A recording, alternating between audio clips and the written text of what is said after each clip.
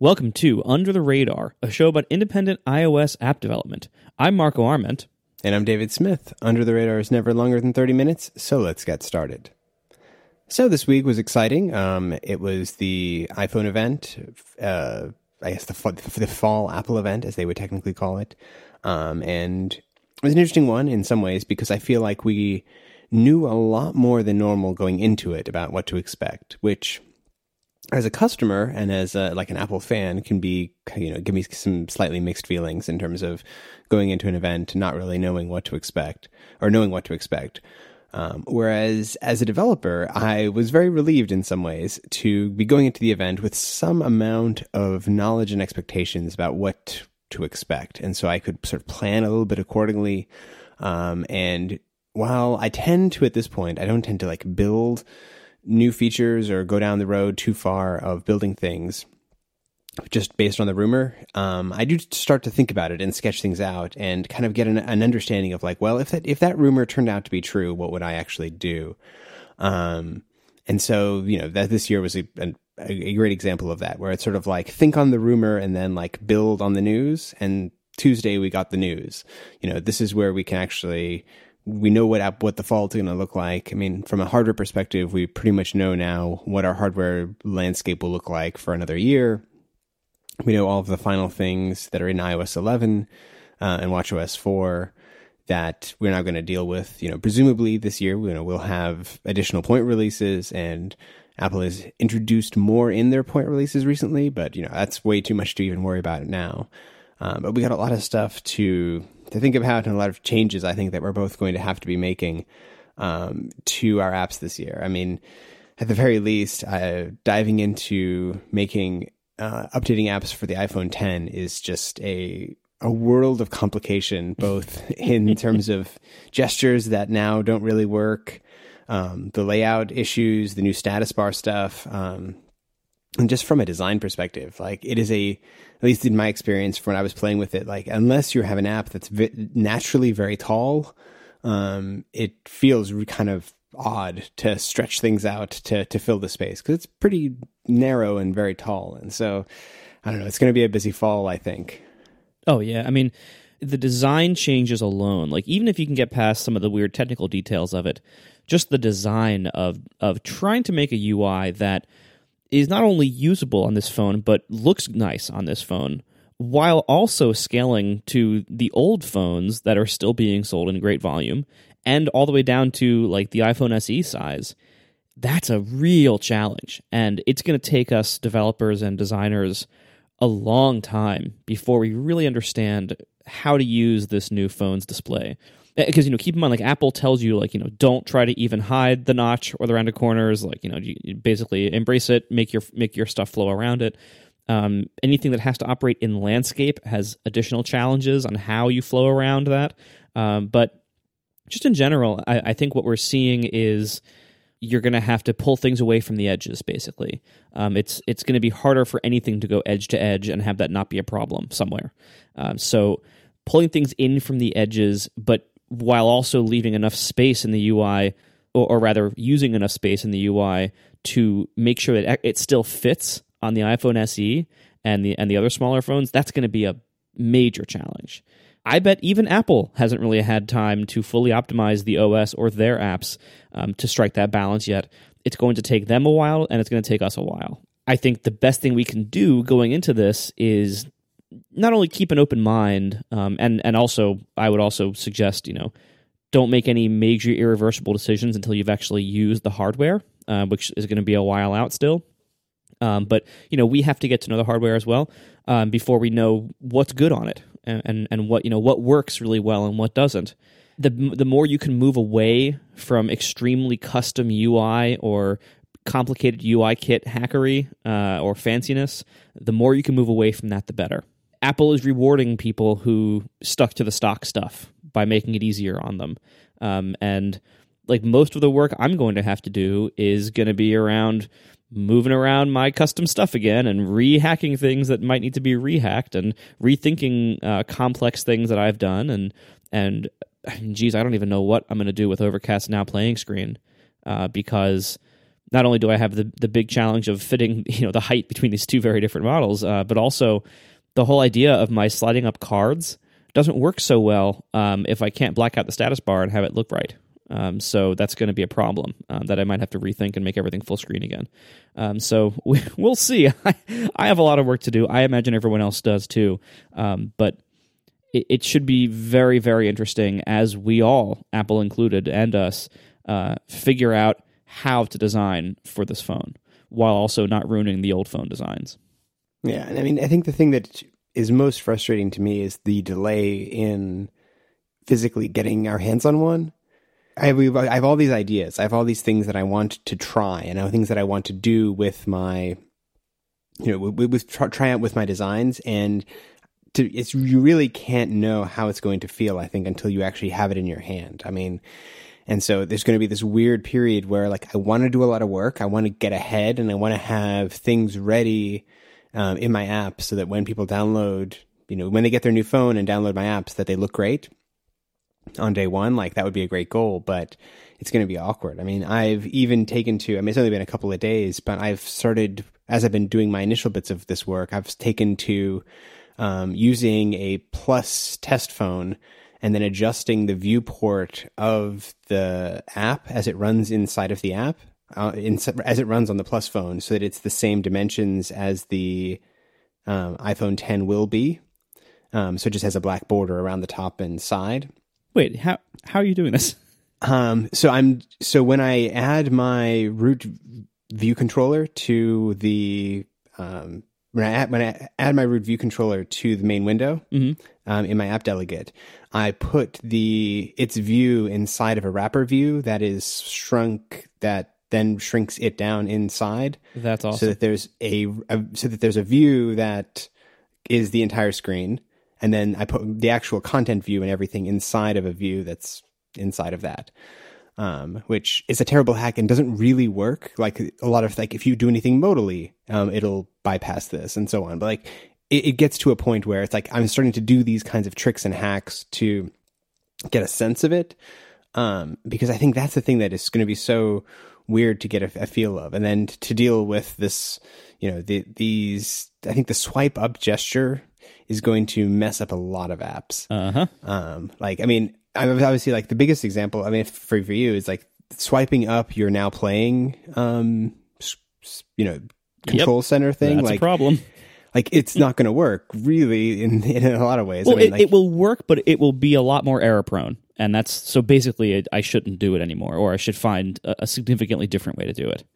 Yeah, I mean, and that reminds me of when they introduced Control Center even. I remember at the time I had a weather app called Check the Weather, which one of its, like, key features was that you would swipe up from the bottom to access the radar, like in the weather app. And it's like, all of a sudden I was like, well, there goes that feature, because, like, I was using almost exactly the same gesture that Control Center started to use. And so then I needed to move away, and I did it so I think where you pushed a button, like when you tapped on it, it expanded rather than swiping up.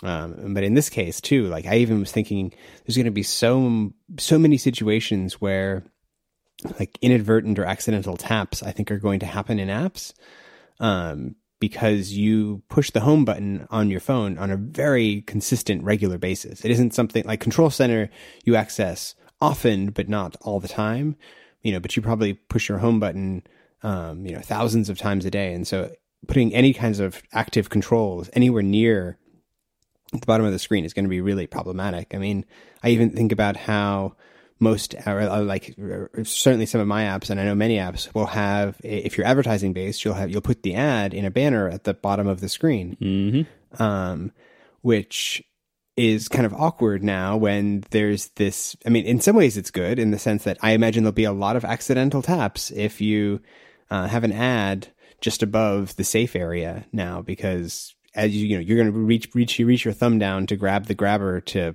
slide up to go home, which is what you have to do to leave the app.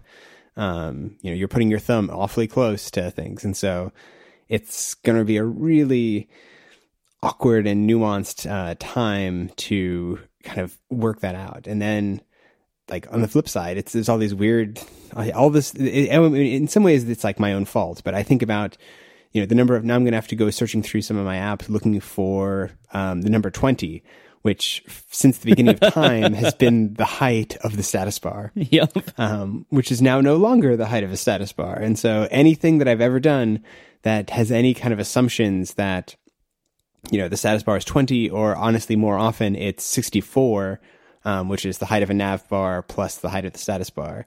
I'm sure there are, if I do find and replace in my projects for 64, it's going to come up all over the place, because it's one of those things that it was me being lazy. It's worked fine for, 9 years. So it's fine, but there's going to be so many of these little things that are just it's going to be rough. And I mean, the weird thing too is it's hard to know how big of an audience this phone is going to have.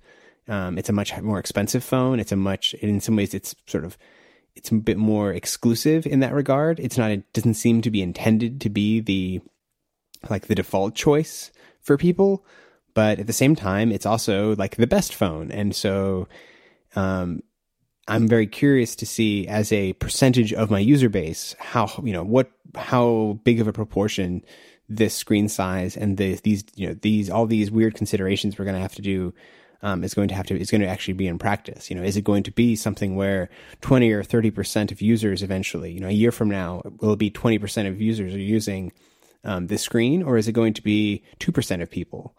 And while I'll obviously want to make my apps work well on that screen, it's going to be a little weird if, it's putting a huge amount of effort into something if it is a very marginal device. Even if I use it on my, and maybe in some ways even I'm more worried that I expect to get one and use one as my daily phone. And if I, then I'm sort of becoming blind to the situation of how people use my apps when they're using it on whatever is the most popular screen configuration, which, right now is the iPhone 7 size, which is shared between the 6, the 6S, and the 7. At least in my apps, that seems to be by far the most popular. And, in some ways, I think maybe I need to make sure that I keep going back and revisiting that in daily use, just to make sure that I'm not going down roads that are awesome and cool on the fancy new phone, but I started to ignore the broader range of my users. Yeah, that's always been a concern I've had with whether I pick the 4.7 or the 5.5 inch phone for my own personal phone. And the decision I've made so far, ever since the iPhone 6, is I always pick the 4.7, not only because I personally preferred it, but also because it was the most common screen size among my users. So, and because it was between the two other ones, that also kind of helped. That it was well, if I design for this, it'll look decent on the Plus, and because it'll just be basically this size blown up a little bit. And then I can, whenever I do my simulator development, I usually simulate it on the SE size. So that way, because I see that a lot too, so I can at least make sure nothing's getting clipped on the small screen. Now, though, that's out the window. Now it's you still have to do those. You still have to maintain those 3 screen sizes. But now there's this fourth one that not only is a different screen size, but is also a very different aspect ratio, and also has these weird gesture and screen and notch areas and different behaviors. So it's totally different. I mean, I would honestly the solution that this might be the day phone, night phone thing, where UI designers actually keep using both phones on a regular basis, just so you can not lose track of the app you're responsible for the design for on phones that a lot of people are using. Because you can't just ignore the iPhone 10. You have to optimize for that. And I would say any developer out there, if you have the means to buy new phones on a regular basis, you really need to get an iPhone 10 for yourself to test your apps on and to design, to redesign your apps for, because that's very important, and it's going to only get more important over time. But yeah, also you can't lose track of the phones that the rest of your user base are going to be using for quite some time. Yeah, and I mean it is such a funny tension. I like in some ways the these challenges and when they come up, but it feels like we've gone through several of these transitions over the years where we have to adapt to something new, and learning from those experiences. I expect our initial passes at trying to make our apps look good on this new phone are almost certainly going to be wrong initially, or at least slightly misguided, that in practice we find we do things differently. I mean, I remember when the Plus models came out, there was a lot of talk and focus around having this kind of rich and different landscape experience. Oh yeah, which was something that like that was awful. It's like, and they, Apple was saying, oh, and like they have their keyboard, it has all these extra buttons, and maybe this is something that we should do to try and like that the Plus phone was going to be a commonly used in landscape.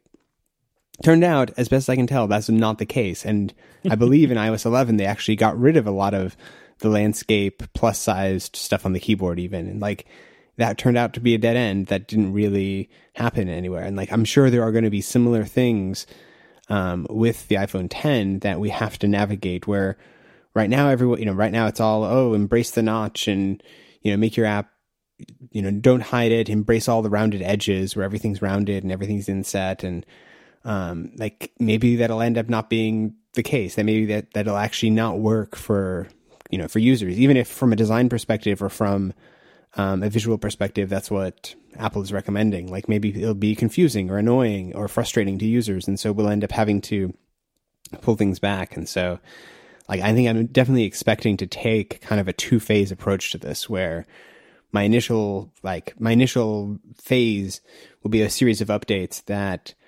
to my apps that will make them functional, they won't look broken or weird, or letterboxed. Because if you haven't updated, if you don't use the iOS 11 GM SDK, or you don't use a launch screen, your app will show up letterboxed on an iPhone 10. So I want to make sure that I'm not letterboxed, but it's like this first pass might just be to make sure it looks reasonable, but nothing's covered or broken.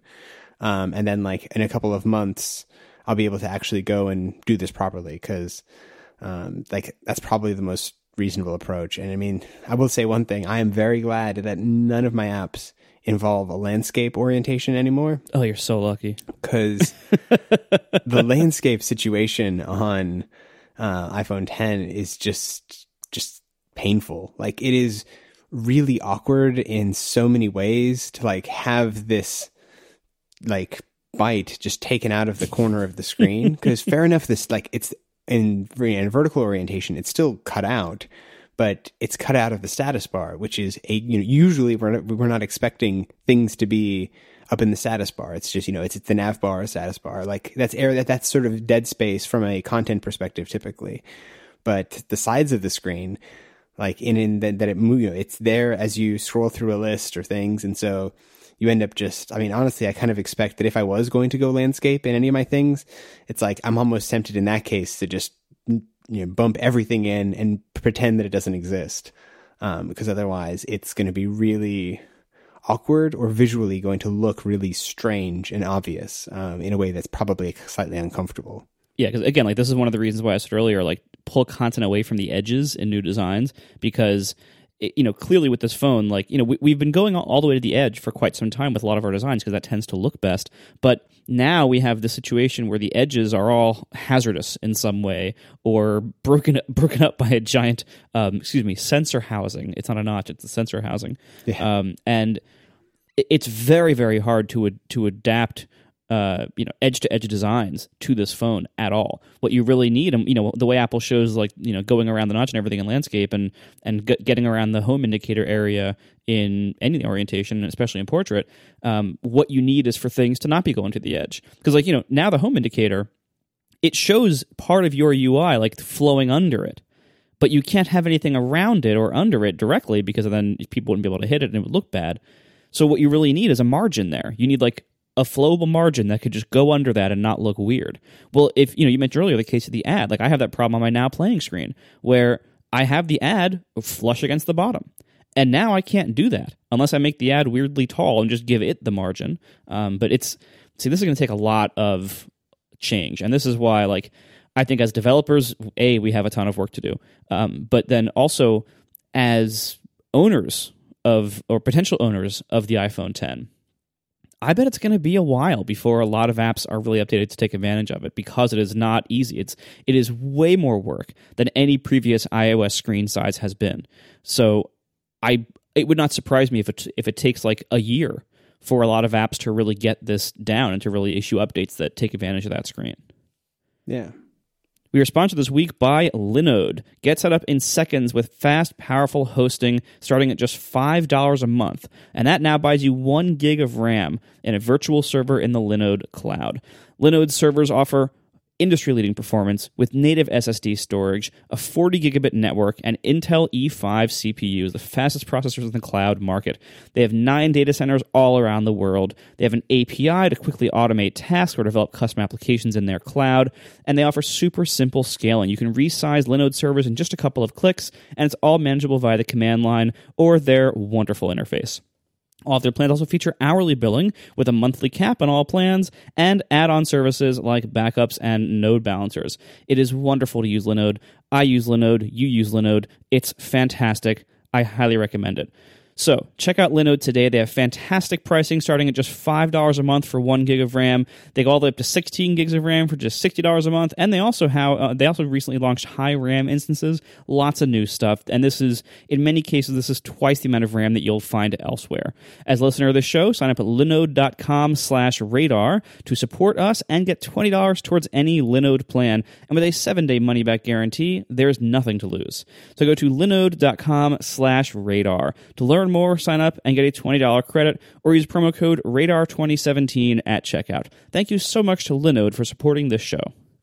So the other thing that I guess would probably worth touching on too is from the event was that this year we finally get LTE on the Apple Watch, which I think it's in these kinds of things are so impossible to kind of predict ahead of time, but it seems to me like a bit of a significant. It's a distinctively important step in the evolution of this product because it suddenly takes it from something that was so dependent on its paired iPhone that it couldn't. I mean, initially it couldn't do anything without its iPhone. Now it could do some stuff, and then suddenly going into a world where, while the device I think is still expected to have this parent that it's very dependent on a intermittent basis.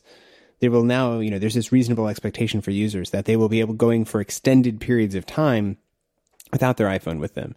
And as a result, we'll have expectations that the apps that exist on the Apple Watch can take advantage of that. And I mean, I think of how while the iPhone was transformative to, sort of phones and computing in general, I think one of the biggest things that it did that was like enabled so much of the change and the capability was that it was this always connected internet device. And now that the watch is that as well, like I still don't really know what's going to be possible, but I expect it's going to be a lot. And as someone who makes a lot of apps for Apple Watch, like it's a really exciting time for me to kind of be exploring what an always connected Apple Watch will be like, both from a technical perspective as well as just from a using it perspective. Like I think people will use their Apple Watches more in some ways or in more contexts or rely on their Apple Watch more because there may be many more situations where that's their only computing device. And so like the bar kind of gets raised for what's possible and what these watch apps are capable of. Yeah, I mean, this is one of those things, this largely remains to be seen, but this is a huge change to the watch and to the potential for watch apps. Keep in mind, like, before, like, you were kind of fighting with the watch sometimes because you could always be like, well, I could just take out my phone and do this faster. Well, now there's going to be a lot of people using a lot of watches in a lot of situations where their phone is not with them. So there is suddenly a lot more demand and a lot more need for good, polished, capable watch apps that can be independent of their phone. So that's going to be a huge change right there, just in demand and in use cases. And now, I think largely what we need to see is watchOS needs to catch up to this new capability. We still, the tools that we have at our disposal to make apps on watchOS are still kind of like, making baby apps. Like when Steve Jobs famously described old web browsers on old phones before the iPhone as accessing the baby internet, and showed off how awesome Safari was on the new iPhone. The watch has been baby apps all this time, and they've gotten a little bit better, here and there. Your blog post was great about like comparing them to like different stages of children, but we still don't have the kind of capabilities that we have on the phone. Not even close. And it goes from basic things like UIKit down to more nuanced and advanced things like my issue was the audio frameworks not being there or background audio being very limited. Now that you have independent apps, you're going to have to deal with things like independent push notifications, sync engines, background URL tasks to keep things up to date, stuff like that the watch either doesn't have or only has like a baby very limited version of. And so this has amazing potential, but it's going to require, I think, a few more years of watchOS evolution and hardware evolution before we really see a lot of that potential being taken advantage of. Maybe. I mean, I hope that it will be quicker than that. It's certainly on the SDK side. Like, I hope that we see. I mean, I would love even for watchOS to get better in its point releases substantially this year. That we don't have to wait till June and then the following fall before we actually see, sort of bigger changes that are embracing a more independent Apple Watch. But I mean, who knows exactly how that'll go. I mean, one thing I do like though is that all of these kind of new use cases and new capabilities are focused in on the most recent and fastest model of the Apple Watch. That's true. Which at least is a nice situation where these situations I'm imagining of, someone relying on their watch, the performance and the experience that you can get on a first generation Apple Watch is fine and sufficient maybe, but isn't great. And from everything, we hear in terms of the speed improvements and the capability improvements, especially on connectivity in the Series 3 watch, it sounds like there's going to be, we will hopefully have the horsepower we would need to actually pull off a lot of the kind of interesting things that we might want to do. And if that does pan out, then great. And then, it's like people who are running first generation watches may benefit from some of those improvements, but they wouldn't have that same expectation potentially. But who knows? I mean, people always expect everything, but I'm encouraged in some ways, at least, that the people who are going to be wanting to do complicated things with their watch away from their phone are most likely going to be running the latest hardware. So that makes the experience management perspective of that a little bit better. Yeah, good point. All right, well, we're out of time this week. What do you think you're going to tackle first?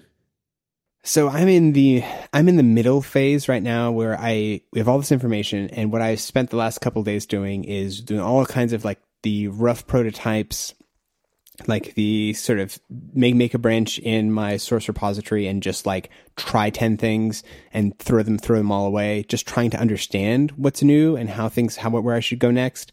I'll probably do that for the rest of this week, and then I'll just be going through app by app, trying to update them, trying to make sure that things, like the first pass will just be compatibility and making sure everything looks reasonable. And then after a couple of weeks of that, then I'll dive into, thinking of new features, and making sure things are kind of ready for what's possible now. What about you? I'm still very, very deep into iOS 11 changes. I honestly have no time to do this new UI stuff yet. I'm going to be forced to, so we'll see how this works out. But I'm frankly pretty underwater right now, and I'm probably going to be pretty late shipping what I need to ship. But we'll see. See how it goes. That's fine. Yeah, it'll all work out eventually. Well, and the thing is, it's like, as I used to, I think, put a lot of pressure on myself about the importance of everything being there on day one. And I think in practice, that only sort of matters. Like, being there soon, unless the app like just doesn't run in iOS 11. You install it on iOS 11 and it crashes instantly. Okay, you need to fix that. Right. Otherwise, you got a bit of time. You can kind of, it's better to ship something correct and properly rather than rushing something out just so that you can be there on day one. At least that's the slightly more mature version of myself. That's what I tell myself. Well, I hope you're right. Thanks for listening, everybody, and we'll talk to you next week. Bye.